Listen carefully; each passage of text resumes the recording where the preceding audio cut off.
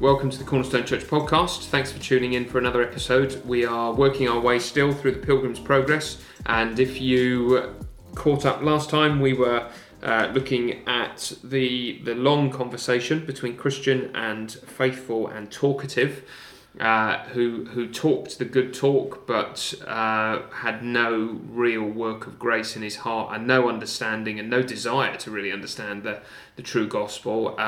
But it took them a while to see through his chat and his patter, but eventually they did, and so he's been left behind, as have many others now that they've met on the road, and now we're coming to this famous scene where Christian and faithful are going to make their way through Vanity Fair, and this is a place that they cannot avoid.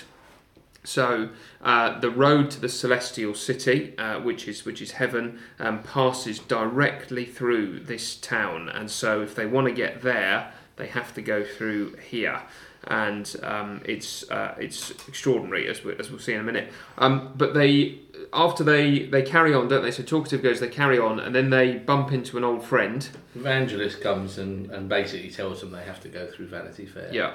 They're encouraged to see him, obviously, because he's the one that's pointed them on the right road, and so they love him, and there's fellowship there. But he does say that you've got to go through Vanity Fair. He even says that the Son of God had to go through Vanity Fair, and he talks about when Jesus went through Vanity Fair, it was Beelzebub, the chief of demons. Satan himself was there, tempting him and trying to get him to taste the various vanities in Vanity Fair. So if he went through that, you've got to go through that. Yeah. And evangelist, and that for him to say that is a sign that he's the real deal, because the other people that we've met along the road, either promise routes to heaven which won't involve suffering. So if you go off this way, or if you do this, you can avoid all these difficulties. Or they tend to be running back the other way, don't they? Because they've gone and they've met with some difficulty and they think this is just not worth it, and they go back. Whereas evangelist keeps saying, look, you've got to keep going, and that will involve difficulties. But he even says at least one of you will die there. Yeah. So there's a sort of prophecy, that some Christians die in Vanity Fair. But it's funny because they come back to that, don't they? That prophecy is one of the things that helps them when they're going through suffering in Vanity Fair, and they look back to that word that sort of gives them courage, and also helps them realise they are on the right path, which is interesting, isn't it? So the false, everything will be easy for you, is going to be the thing that's going to cause you great difficulty if you're going through trouble. But if you've been promised trouble, and there's promised that some Christians will die in Vanity Fair, then but the promise is also big, isn't it? You will die, but you will get to the celestial city first, as it were, or quicker.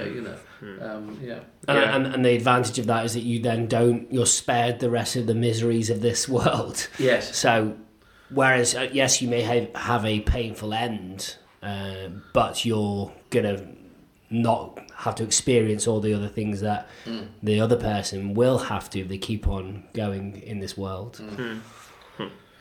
So they come to Vanity Fair. Yes, and vanity. What? Yeah, because that's a strange word, isn't it? What's it mean? Well, I think in the book of Ecclesiastes, when you have vanity, vanity, all is vanity, the Hebrew word that's translated vanity has to do with a kind of gust of wind or a puff of air, doesn't it? So I think it's both temporary and it's light in substance. So yeah, it's not here for long, and it's not weighty. So these are just like it's like the candy floss of the world. Exactly, It's light. It's got a superficial sweetness. It tastes okay for a second, but then it's dissolved and it's gone. You have things like vanity cases, don't you? Where it's all about makeup and putting stuff on. It's the superficial outside sort of glamour and glitz, isn't it? And if you call someone vain, you're saying you're into your appearance, but you don't care for the deeper things of character and. So it's an emptiness, and a futility. Really, I think the breath, the mist. It's here 1 second, it's gone the next. It's so fleeting, and worthless. That's what he talks about here. All that is sold there, and all who come there are worthless. So that's a fairly good summary, isn't it? Yeah. So they go through the gates, is it, or the arch, or something, or I can't remember. And what do they encounter straight away? Do they encounter any one thing, or is it just a general fear? Well, it's probably worth saying. Sorry, that this has been set up by Beelzebub, the devil, and as you say, as you said before, you have to go through this if you're going to get to the celestial city. But this is 5,000 years old. Yeah. In other words, what he's saying is, it's always been around, it sells all sorts of things, right? Everything that you would possibly want: houses, land, trades, places, honours. It goes on and on and on. Kingdoms, lusts, pleasures, delights, husbands, children, blood. Yeah, it's a strange thing to put in for bunny. It sells blood. Bodies, souls, silver, gold, pearls, precious stones, much more. Yeah, so it's like being on Amazon, isn't it? It's just everything that you could possibly want. Any marketplace. You buy blood on Amazon? Yeah, probably. Yeah. It's any person's desire can be fulfilled in this sort of Vanity Fair. You want any amusement, we've got it here. You want any vices, you've got it here. You've got thefts, murders, adulteries, perjuries, and they're all a different shade of blood red colour. Yeah. So he's really painted this, and then he looks at the streets. So you've got everything that you want, and then you realise this is from all the kingdoms of the world. Yes. So it's really that's what you've got here, the kingdom, because the streets are called roads. Yeah. Or roads or whatever. And there's German road and British road and all kinds of different kingdoms. Yeah. Yeah. And that's what Beelzebub took Jesus to, didn't he? And said Jesus could be ruler of all these worlds, of all this fun and stuff. So it's interesting, isn't it? This, because it's, as you say, it's sort of it's anything you want it to be, isn't it? So if you're into, just the I don't know, the more traditional throwaway sins, like if you want to throw your life away in drink and gambling and sex, and you can do that. But oddly enough, it says here, doesn't it, that the but as in other fairs, some one commodity is as the chief of all the fair, so the ware of Rome and her merchandise is greatly promoted in this fair. Yes. So presumably by that he means Roman Catholicism, does he? And so if you want to go the religious route, there's a place for you in Vanity Fair as well, isn't there? So you might, exactly. You can go for anything you want, providing it's not the genuine way. And you probably, that's why he's got these different rows. In one sense, you've got these different quarters, like you often have quarters in cities, don't you? And you could have the religious people there that may not like, the fun fair bit, but they're okay because they fit within the whole, city itself, the whole town itself. But they don't. The pilgrims don't. Because they follow after the Prince of Princes, Jesus. So when Jesus was shown, as you say, by the devil, he refuses to buy its goods. He refuses to bow down. So Pilgrim writes, but he paid no attention to the merchandise and therefore left the town without spending so much as 1 cent upon these vanities. And so just as the Saviour went before them, they follow in the footsteps of him. And as they walk in, they walk in and they stand out. Yeah, they're immediately recognised. And John Bunyan says there's a great hubbub around them. Yeah. And there's two main reasons that people are interested in. Firstly, because they don't wear Yeah. the clothes that everybody else wears, so it becomes plain to the residents of Vanity Fair that they haven't bought their clothes where other people in the town have bought their clothes. They're wearing an armour, a kind of a spiritual suit. They're dressed differently, so they stand out. That's one thing, but also the way that they talk. So Bunyan says they speak the language of Canaan, which is the promised land in the Bible. So they speak God's language. They talk about God. They talk differently, and people are immediately picking that up. And as you do, I mean, here in London, it's very, very common to be on the train or the bus and hear 3, 4, 5 different languages, and it's why we love London. But there are parts of the UK where if you heard another language on the bus, you would be like, it would be weird. You'd stand out, and that's the sense here, isn't it? They don't look right, they don't speak right, and so people are. There's a kind of bemused, like, who are these? Isn't there? To start with, there is a third one though as well. They're not interested in the merchandise that's for sale. Yeah, right. So they're not that taken in with the glitz and the glam. Well, not even just that they're not taken in. They actively try not to look at it. So it's brilliant. They don't even try and browse. They put their fingers in their ears and they cry, "Turn away my eye from looking at vanity. I don't want to look at this stuff." And so they put their eyes up into things of heaven. They say, we only trade and we only work with the things of glory, not with the things of this world. Yeah, well, they're challenged, aren't they? Because they're standing out. Yeah, they're looking different, speaking different, not buying the gear. Yes, there's this one man here, beholding the carriage of the men. Says to them, "What will ye buy?" Yes. And I don't know how you imagine him. It's sort of like a Phil Mitchell sort of, "What will ye buy?" Well, it's, but they look in this original version here, it says, "Looking gravely upon him." Yeah.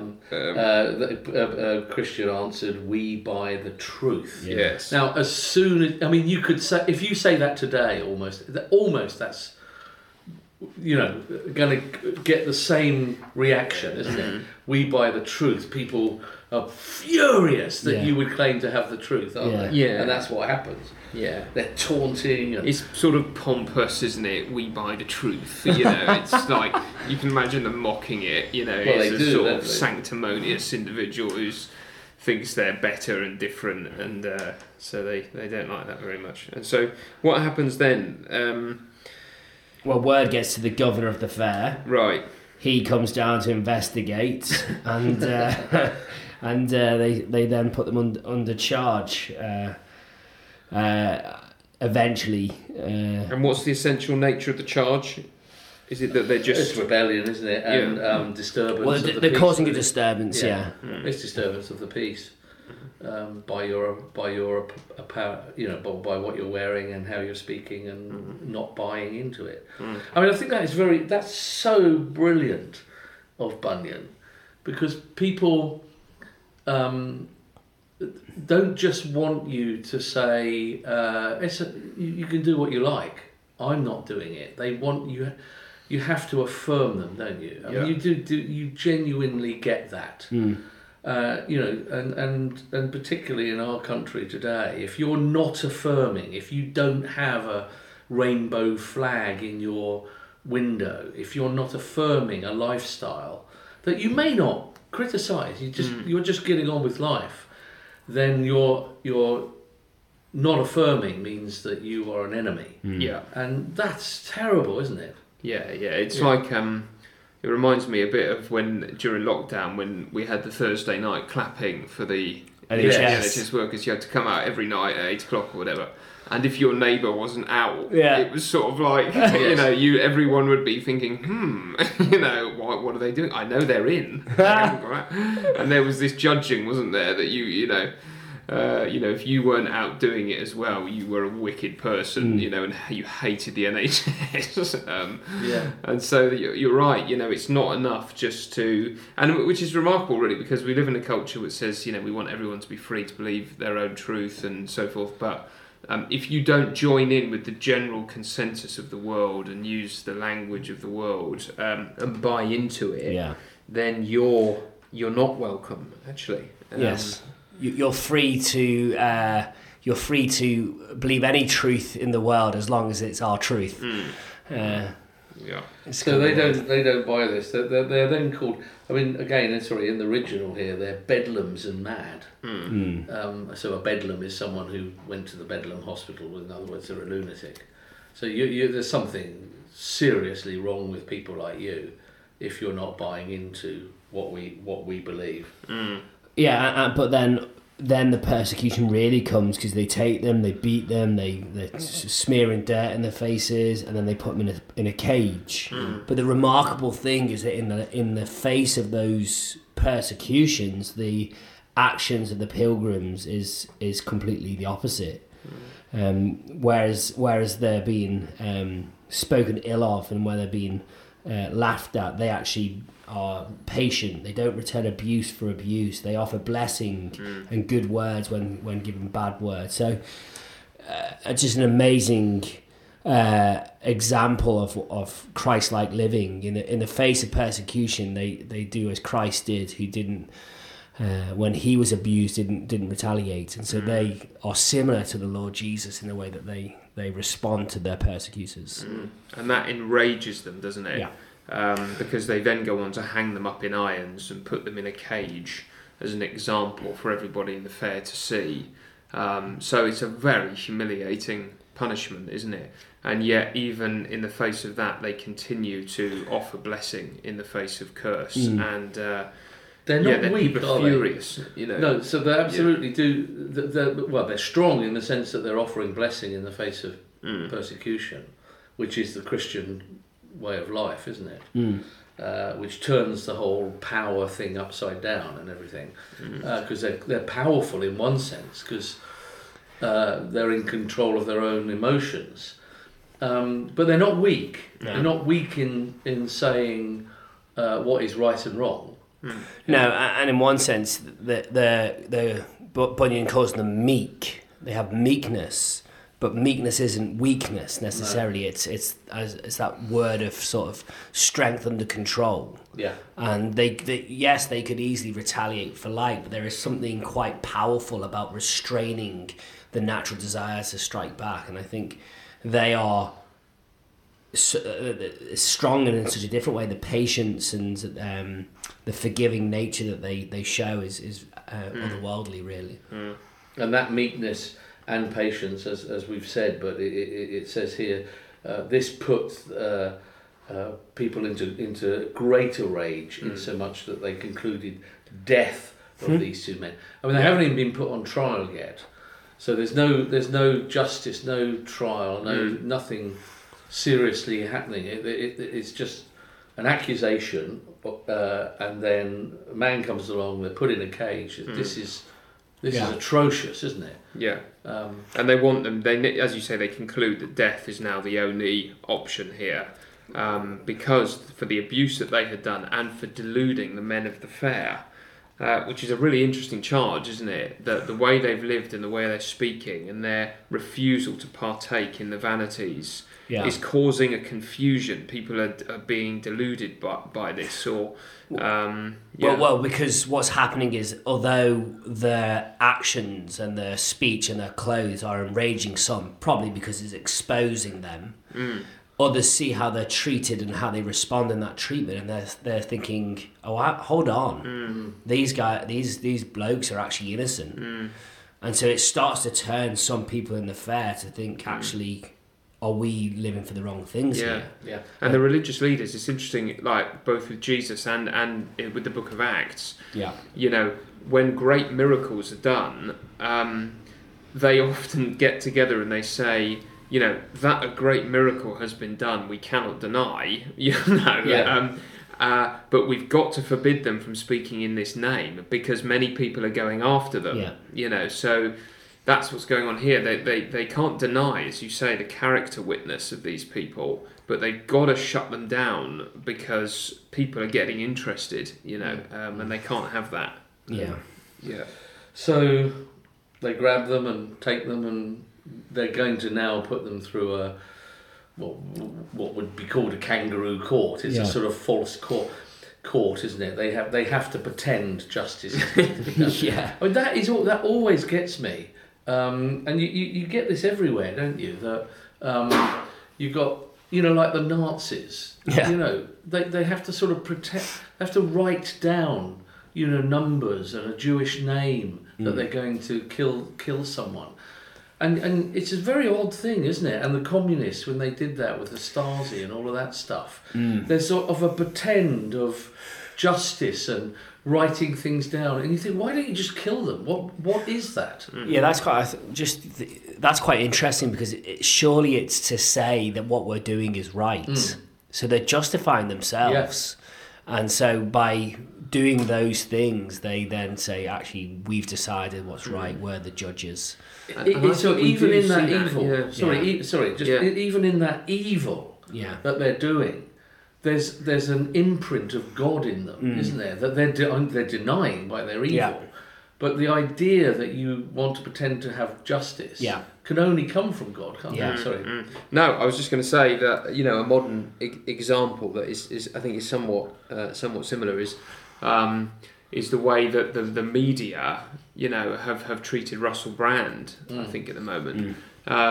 Because no one's defending him. Undoubtedly, there's some nasty stuff that has gone on, and people that have been abused and so on. But it's just interesting, isn't it, that before, so he hasn't even been found guilty. No. He hasn't even been legally charged with anything yet, and yet his material is all pulled down. He's completely cancelled. He can't make money off anything. It's all taken, and he's basically scrubbed, isn't he, already? Now, it may turn out that that's fair enough, but it's interesting the power of the media to bring forward Judgment Day, isn't it? And to rush a verdict upon somebody, when actually a foundational principle has always been, you need a fair trial. We need to have a proper charge. People are given the chance to defend themselves and to be heard, and And so I think that's we see that going on here, don't we? There's a concern for justice apparently, but really they're not gonna give it a fair go. The names of the judges and the jury are just classic Bunyan, aren't they? Yeah. So the judge is called Lord Hategood. I mean, they're all men here. But they would have been in Bunyan's day. You wouldn't have had a woman, I don't think, on a jury or a judge. But Hategood, yeah. And then the three witnesses, or so-called witnesses, are called envy, superstition, and pickthank. And pickthank meant, what did it mean again? It's wanting. It's a flatterer. Flattery. Yes. It's wanting flattery. Yeah. Sort of picking out for them to be thanked. Yeah. Yes, it's a sycophantic sort of character who will basically say whatever they need to say in the company that they're in to be sort of patted on the back. Yeah. Sorry, who were they again? There was pickthank. Envy and superstition. I've got a copy of the book here with a little picture of superstition, and he's sort of looking very nervous. Everything's a conspiracy. Yeah. So, okay. So then what? The charges are made. Is that right? These witnesses are giving. That's right. They've got to swear their oath in before they do anything, because they're so concerned about justice. And then Envy's the first one to stand up and to bear witness against. Faithful, particularly, has been put on trial here. And he is saying that actually the fact that the way he lives, the way he speaks, is calling to question the customs of the Vanity Fair. Yeah, I mean, Envy's interesting as well, because one of his big problems is that these pilgrims seem to believe that Christianity and the customs of Vanity Fair are diametrically opposite and cannot be reconciled. That's right. So, I mean, and that's a fascinating comment, isn't it? That it's not that they're completely against Christianity. I mean, they are, but they don't want to believe that they are. They want to sort of believe that everyone is welcome here in Vanity Fair, and actually we don't need to be so exclusive. And you can be a Christian and live here and partake of all these delights. We've got loads of Christians living here, but the fact that the pilgrims, won't just walk the right way, they have to condemn what's going on around them as unfaithful. That is really what they hate. Have to sort of bring Jesus in, or Christianity in, as if this is part of the flow of what they believe. Yeah. Because they don't want to be going against Jesus, if you like, so they've got to make Jesus one of us. Yeah, and it's one of the things you hear sometimes when you're talking to Muslims, when we've done so at the university and in other contexts. One of the things they'll say, if they don't know Islam very well, or if they're just trying to be friendly, they'll say, we believe in Jesus too. Yeah. Like, we love Jesus. Jesus is one of our prophets. And they're sort of desperate to show that it's really the same thing, and that I'm actually almost a Muslim, really, if I would just see that, and then the Christian, and from very soon after you're converted, you can't accept that. You have to sort of say, well, I know you've got a Jesus, but it's not the real Jesus, is it? Because Jesus said this, and you don't believe that, and you have to. And that's the bit, it's not that you believe in Jesus, it's the problem, it's that you have to separate your Jesus from everything else, Or the liberal way, isn't it, is to have a Jesus that wouldn't condemn us and wants us to know life and wants us to enjoy ourselves. And, they would you go that way, So then you get superstitions called in. Yeah. What's his big thing? Well, superstition just starts brilliantly. My Lord, I am not friends with this man, nor do I have any desire to know him better. But his problem is that faithful is essentially saying that their religion is worthless, that they can't please God by the way they live, and actually, in the end, they're deserving of damnation. Mm-hmm. Yeah, which is offensive to him. And and then there's Pickfank, who you can tell he's a flatterer because the others say my lord, but he adds my lord and you gentlemen all. And then he goes on to say they have spoken contemptibly of the honourable friends whose names are, so he wants to pretend to be speaking well of everybody. But the honourable friends are worth just mentioning, aren't they? Because there's Lord Old Man. There's Lord Desire. What's wrong with that? Lord Old Man. Oh, the old self. The old self. It doesn't mean age. I was suddenly thinking, and I was thinking, hold on, what's about? And then Lord Carnal Delight. There's Lord Luxurious. There's Lord Desire of Vainglory. And my Lord Lechery. I mean, that's my old Lord Lechery. Oh yes, my old Lord Lechery. It has to be an old Lord Lechery. And then there's Sir Having Greed. Yeah. I mean, they're just terrific, really. But he's as you say, he's Pickfank toward them, isn't he?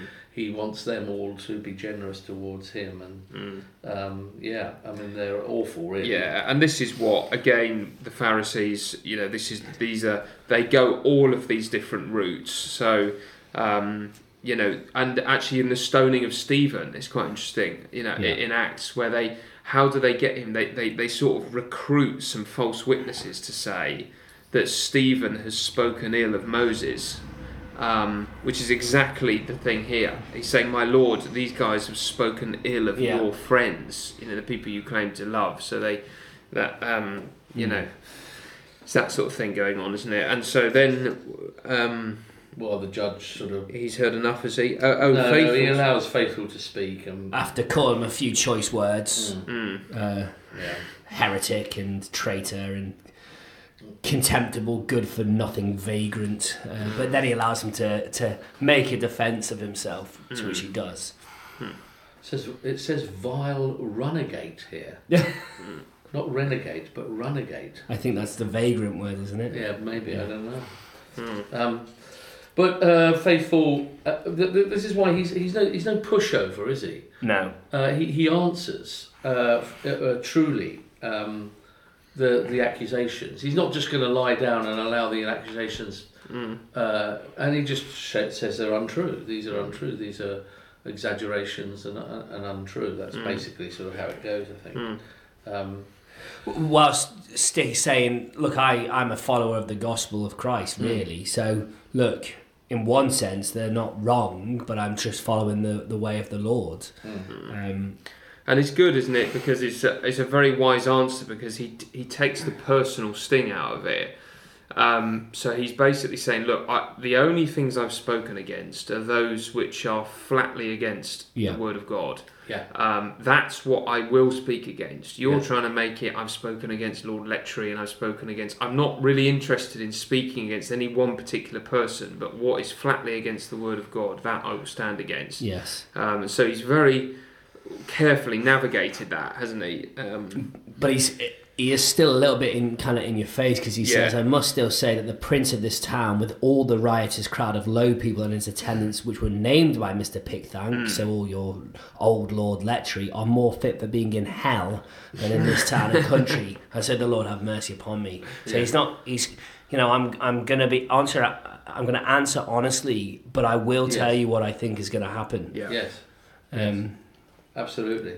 And so that's what it says, doesn't it? In Jesus says that you'll be given power when you're under trial to be able to testify to me. Yeah. And he does that in that way. So he's not.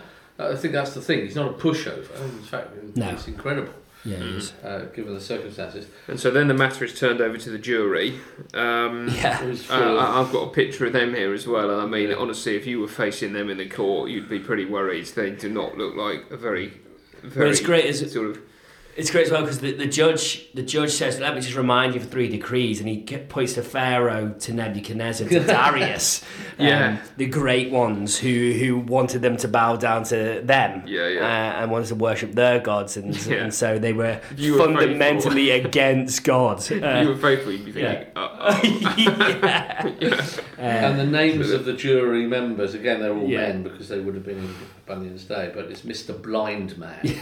And I mean, he says things like, I see clearly. I mean, it's just brilliant. Mr. No Good, Mr. Malice, Mr. Lovelust, Mr.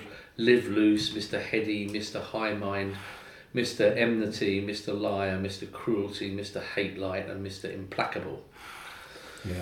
Sorry, what did implacable mean again? Well, impossible to placate, which means once they're set in their ways and they've made their mind up, you cannot gain their favour, you cannot change their mind, you cannot make them sort of warm towards you, they're against you, and that's it, and this lady's not for turning. It's that sort of thing.